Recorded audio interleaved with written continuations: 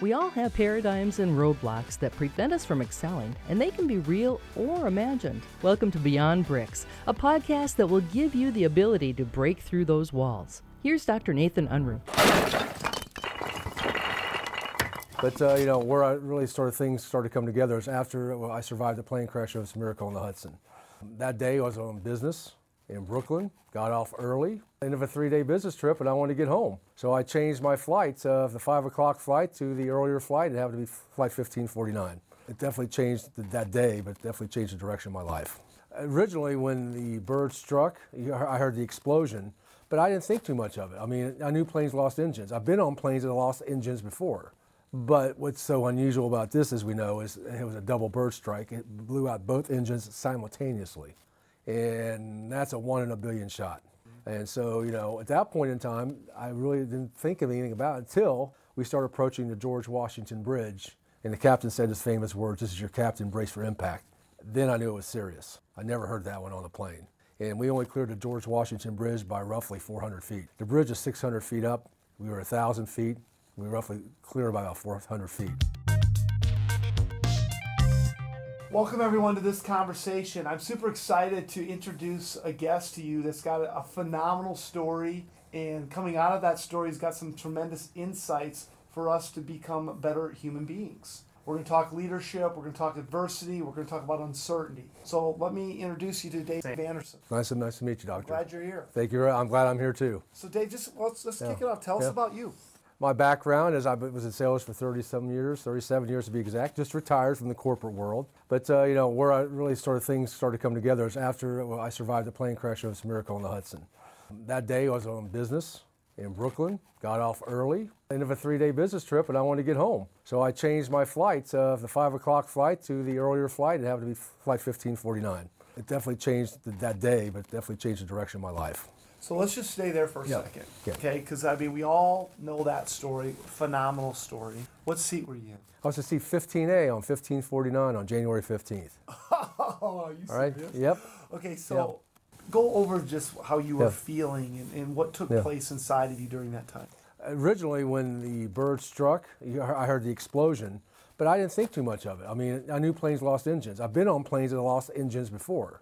But what's so unusual about this, as we know, is it was a double bird strike. It blew out both engines simultaneously. And that's a 1 in a billion shot. And so, at that point in time, I really didn't think of anything about it until we started approaching the George Washington Bridge. And the captain said his famous words, "This is your captain, brace for impact." Then I knew it was serious. I never heard that one on the plane. And we only cleared the George Washington Bridge by roughly 400 feet. The bridge is 600 feet up. We were 1,000 feet.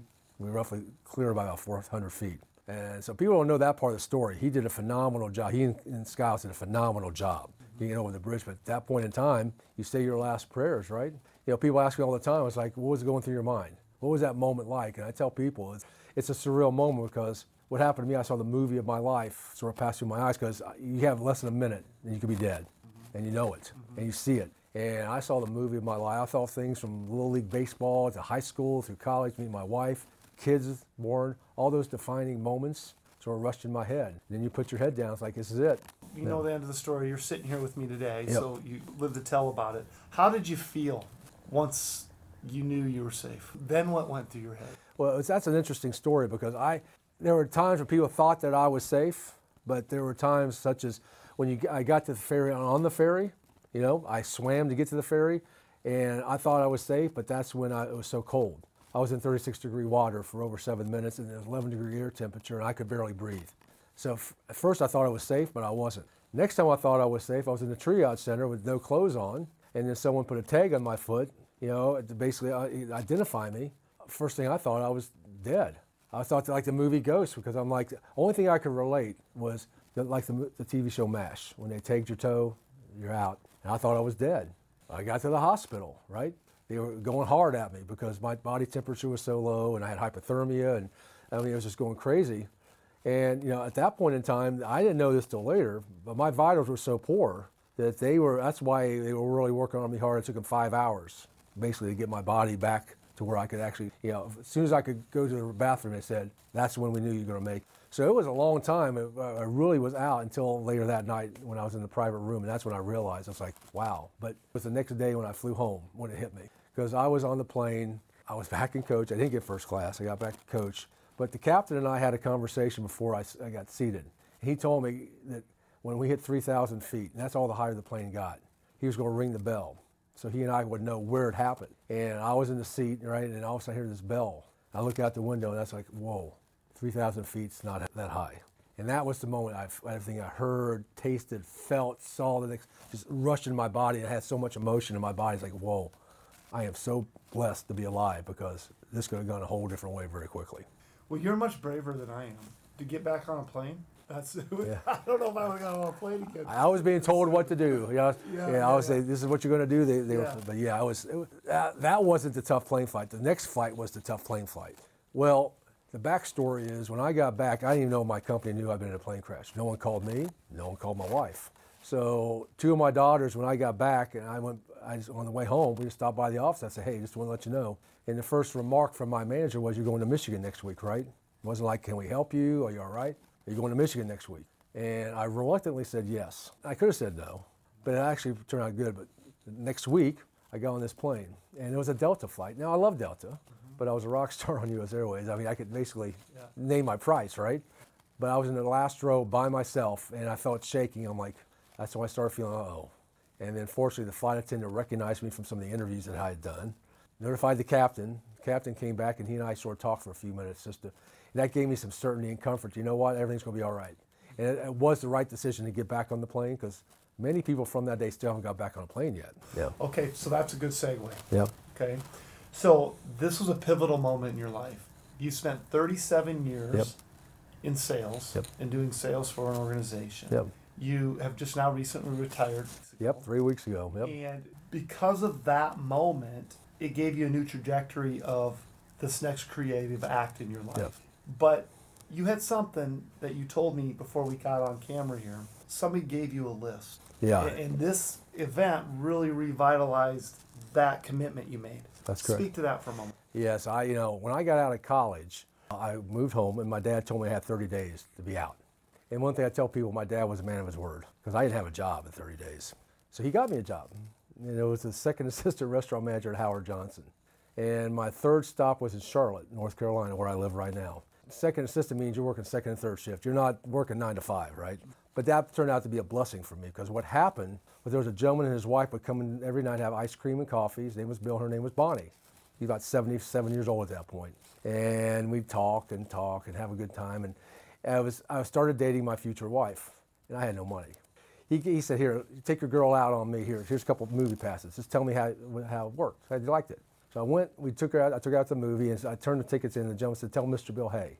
Came back, the next time I saw him, he said, how was the experience? I said, it was great. The guy told me, hey. I said, yeah, I own that movie theater. In fact, I own 80 movie theaters and restaurants through North and South Carolina. And I found out he was known as the Bill Walton of Charlotte because he wore a flannel shirt, drove a pickup truck. You never know who this guy was.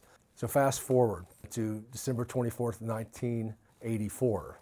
He rolls in a little early, about 4 o'clock in the afternoon. It's Christmas Eve, and he rolls in. He said, I want to show you what I got Bonnie for Christmas. I said, cool. He goes, you got a brand new blue Corvette. Now, I'd never seen a Corvette. I never smelled a Corvette, but it was cool, man. It was cool. He threw me the keys and said, let's take a ride.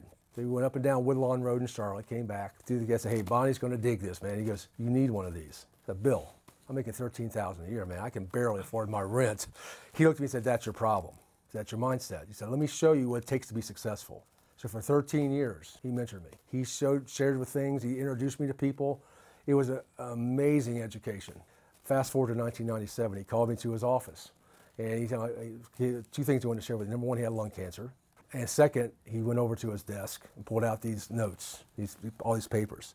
He sat down, put them right on my lap.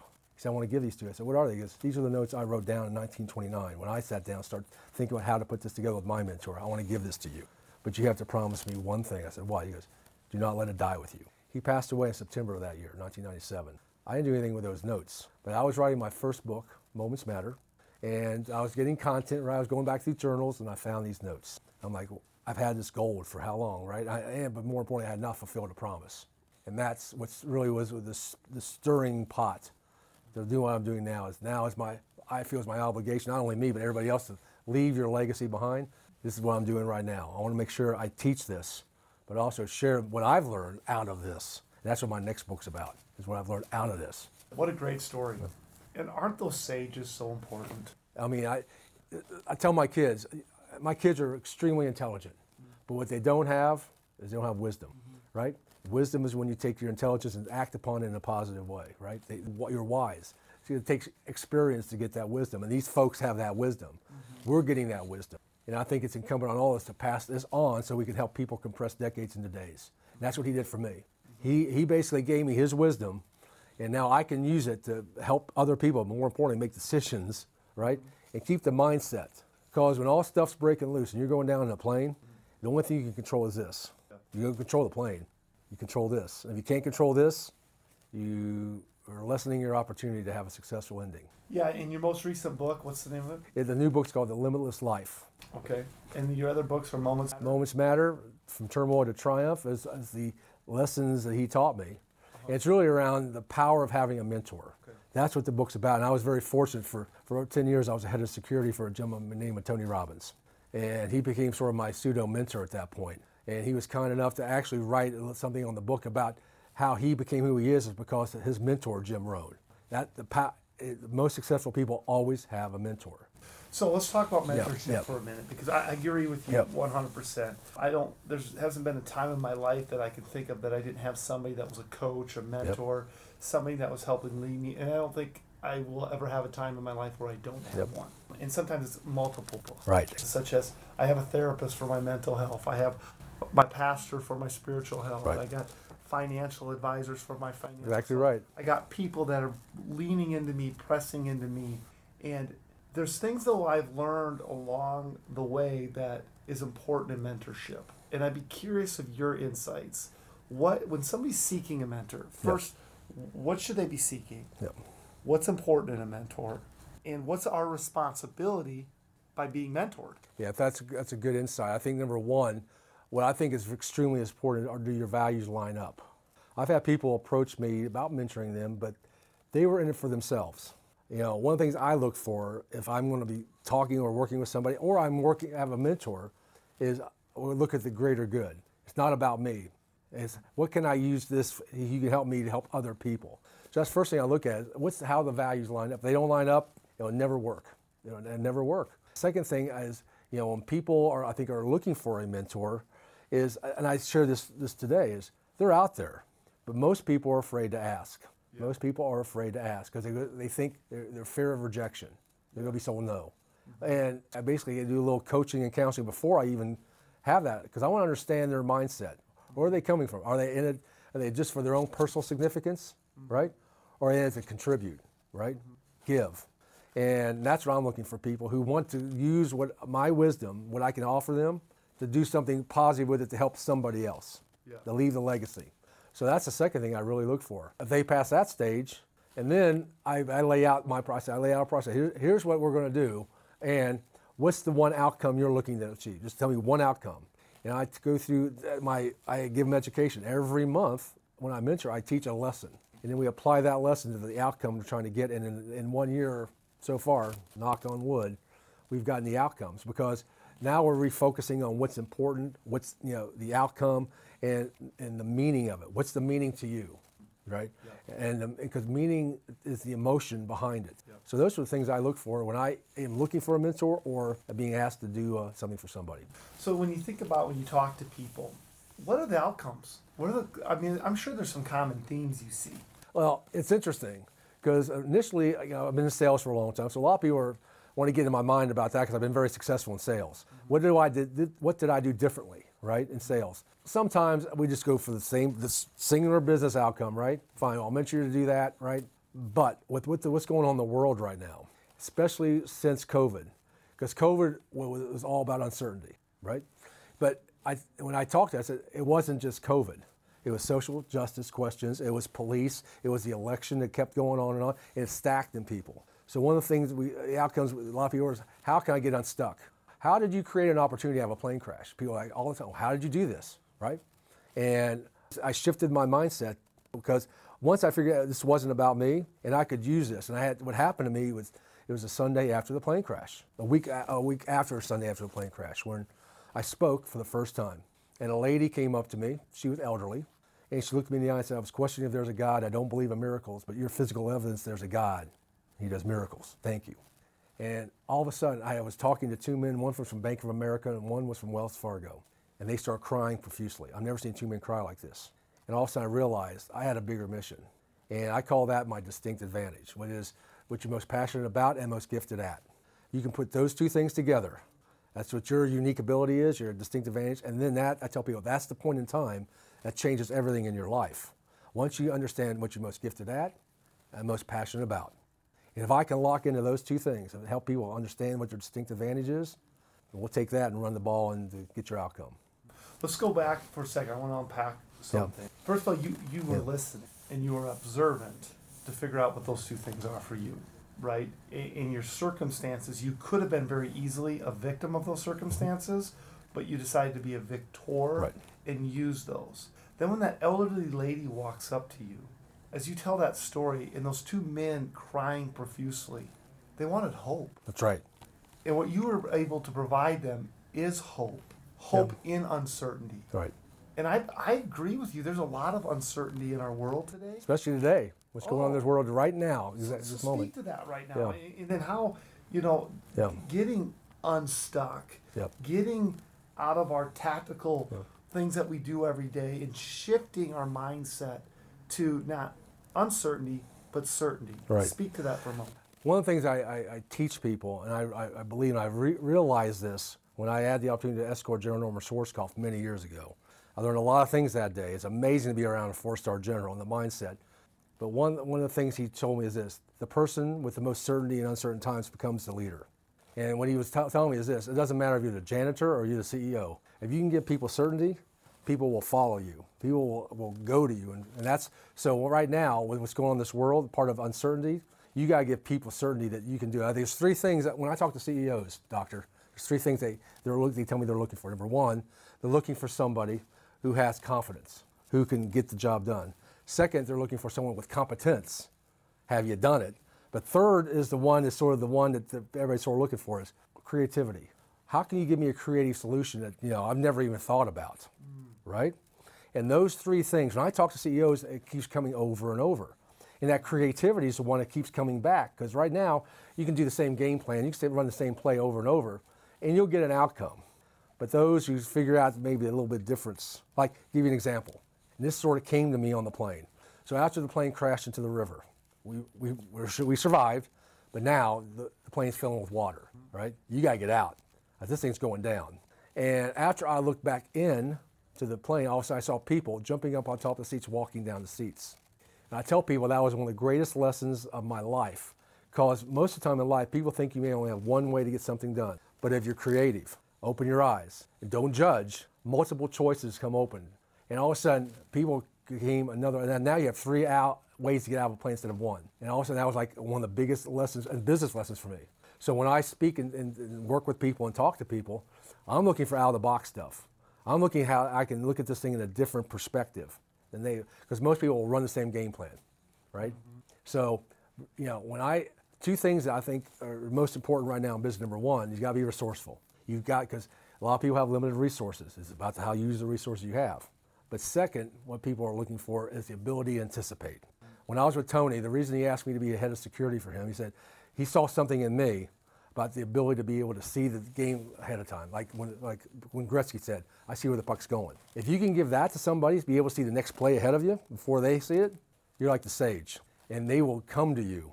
So when I work with people and talk to people, I try to see one or two plays ahead and try to figure out how can I get them there, right? And change their mindset to a point where no such word as can't. We're going to figure this out, right? We're going to be resourceful. And we're not going to run the same game plan. We're going to do something different. So, it's amazing when you go through something like this, all these things. And these are the kind of things that Bill and Tony were teaching me. And all of a sudden, though, it just sort of coalesces. So, as I'm hearing you say that, I think the three C's. Confidence, competence, and creativity. Yep. Doesn't that go for every relationship? Isn't that what we all want? That's what everybody wants. It's blocking and tackling. Yeah. But a lot of people don't get it, right? Right. And so if I think about that, and I think about businesses, organizations, individual human beings. Businesses don't grow, people grow. Right. And if we can empower and equip people to be confident, Yep. to develop their competency, and to start thinking creatively.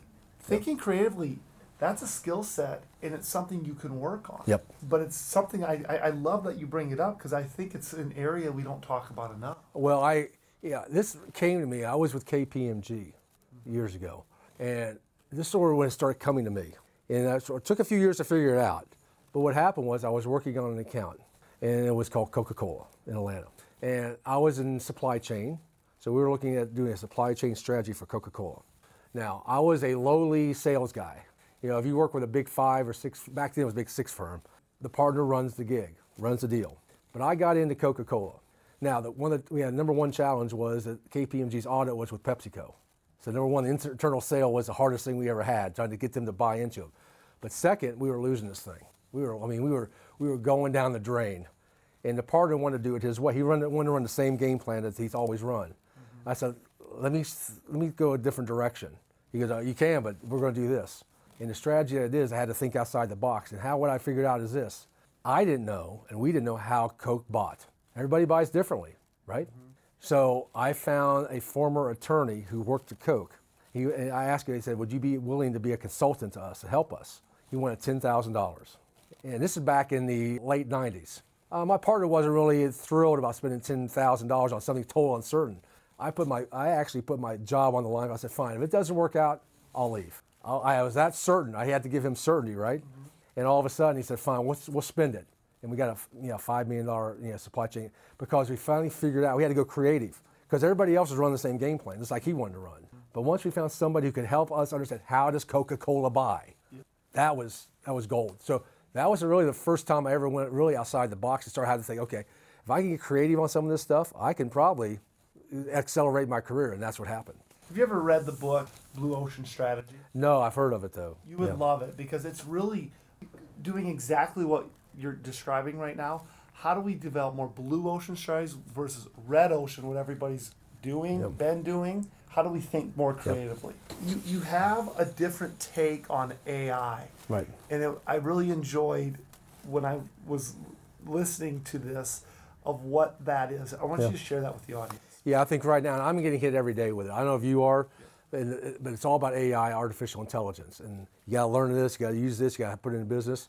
And one day I was just thinking about this. I'm like, you know what? Yes, it's important, but the real AI is having authentic interaction. Because what people missed in COVID and they crave now is that belly to belly, that having authentic interactions with people, understanding and having connection with people. See, one of the 6 human needs is connection, right? So I think the real AI, the real power of AI is having the opportunity to sit down with somebody and bare your soul. And they bare your soul. And you can get it out on the table and everybody has that authenticity in their relationship. It was sort of a mindset change for me. But since I started doing that, I call 5 people a day and just do this. And that started during COVID. I started calling 5 people a day just to have these kind of interactions. So I love that, and I can't agree with you more. Yep. We can't automate relationships. No. So if looking at AI through authentic interactions, that's where that never is going to go away. Nope.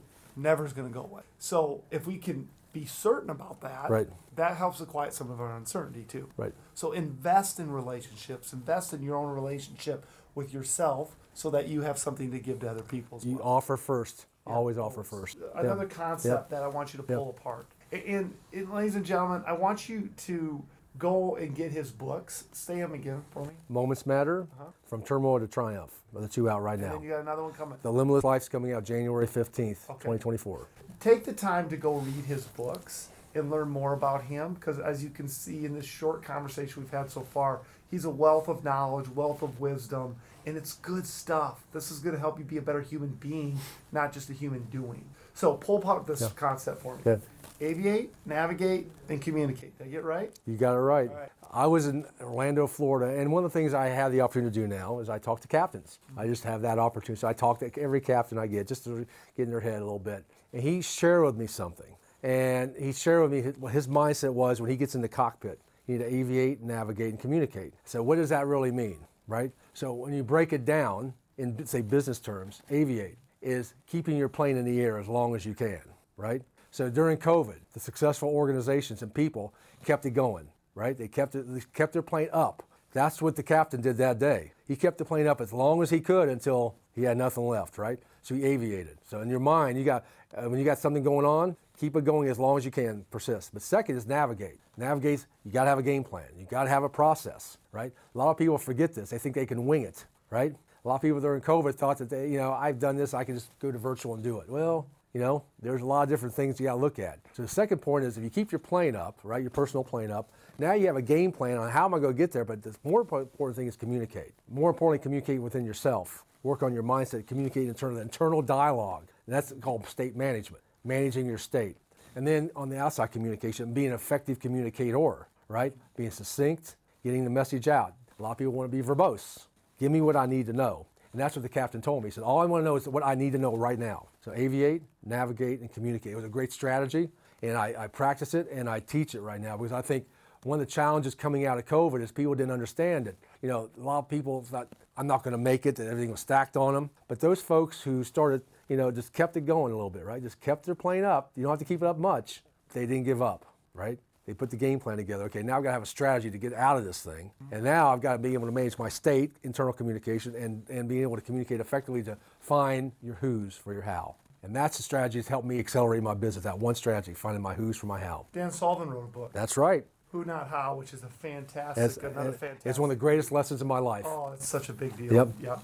Okay, so we're going to close with this concept, and because I think it really tailors well into what you were just saying about aviate, navigate, and communicate. And I heard process a number of times. I heard it when you were talking about navigate. Yep. And I heard you say something that said casual creates casualties. Casualness leads to casualties. Okay, talk about that. So I had the distinct honor and privilege of speaking at NASA for their safety days, now in Cape Canaveral. Now, I grew up in the 60s where space was the coolest thing, right? I want to be an astronaut. Every kid wanted to be an astronaut. But I had this opportunity to speak at NASA. And I negotiated, as part of my negotiation, is I wanted to have a private tour of behind the scenes. I want to see really what went on. So that was part of my agreement. So one of the things that I had the opportunity to do is they've got a room there. And it's locked. There's only limited access, but it's the remains of Columbia, Space Shuttle Columbia. It's the remains. It's where they put all that and basically all the notes on what happened, right? And there's one person that owns that room. So he and I had basically an hour together. And he wanted to learn about the miracle on the Hudson. I wanted to learn about this, right? So as we were talking, he said something. I mean, it was like a light bulb. He said, if Apollo 1 doesn't happen, do you know what Apollo 1 was? It was the first Apollo when the 3 astronauts burned up inside the capsule, right? Yep. He said, if that doesn't happen, we don't get to the moon. And at first I'm like going, I don't understand. He goes, listen, we were getting so much money, we had so much attention, we got anything we wanted in NASA in the 60s. Right? This was the hottest thing out there, right? And we got casual, we got sloppy, and we missed some steps, and we had 3 people die. He said casualness led to casualties that day. And I'm like, so I started thinking, that's in business or personal life. Let's think if you're casual with your relationships, you get a divorce. Think you're casual with your money, you go broke. You're casual with your health.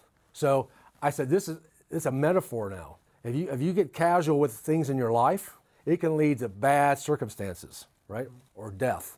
So I thought that lesson to me stuck with me like it was it was amazing because he explained it in a way where, it happened again in Columbia. He said we got sloppy again because the space shuttle was going so easily, so well, and then they missed his O-ring, right?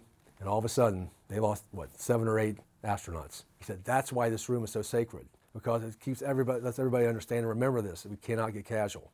We got to be spot on, because it can take lives. One of the greatest lessons of my life. Great lesson.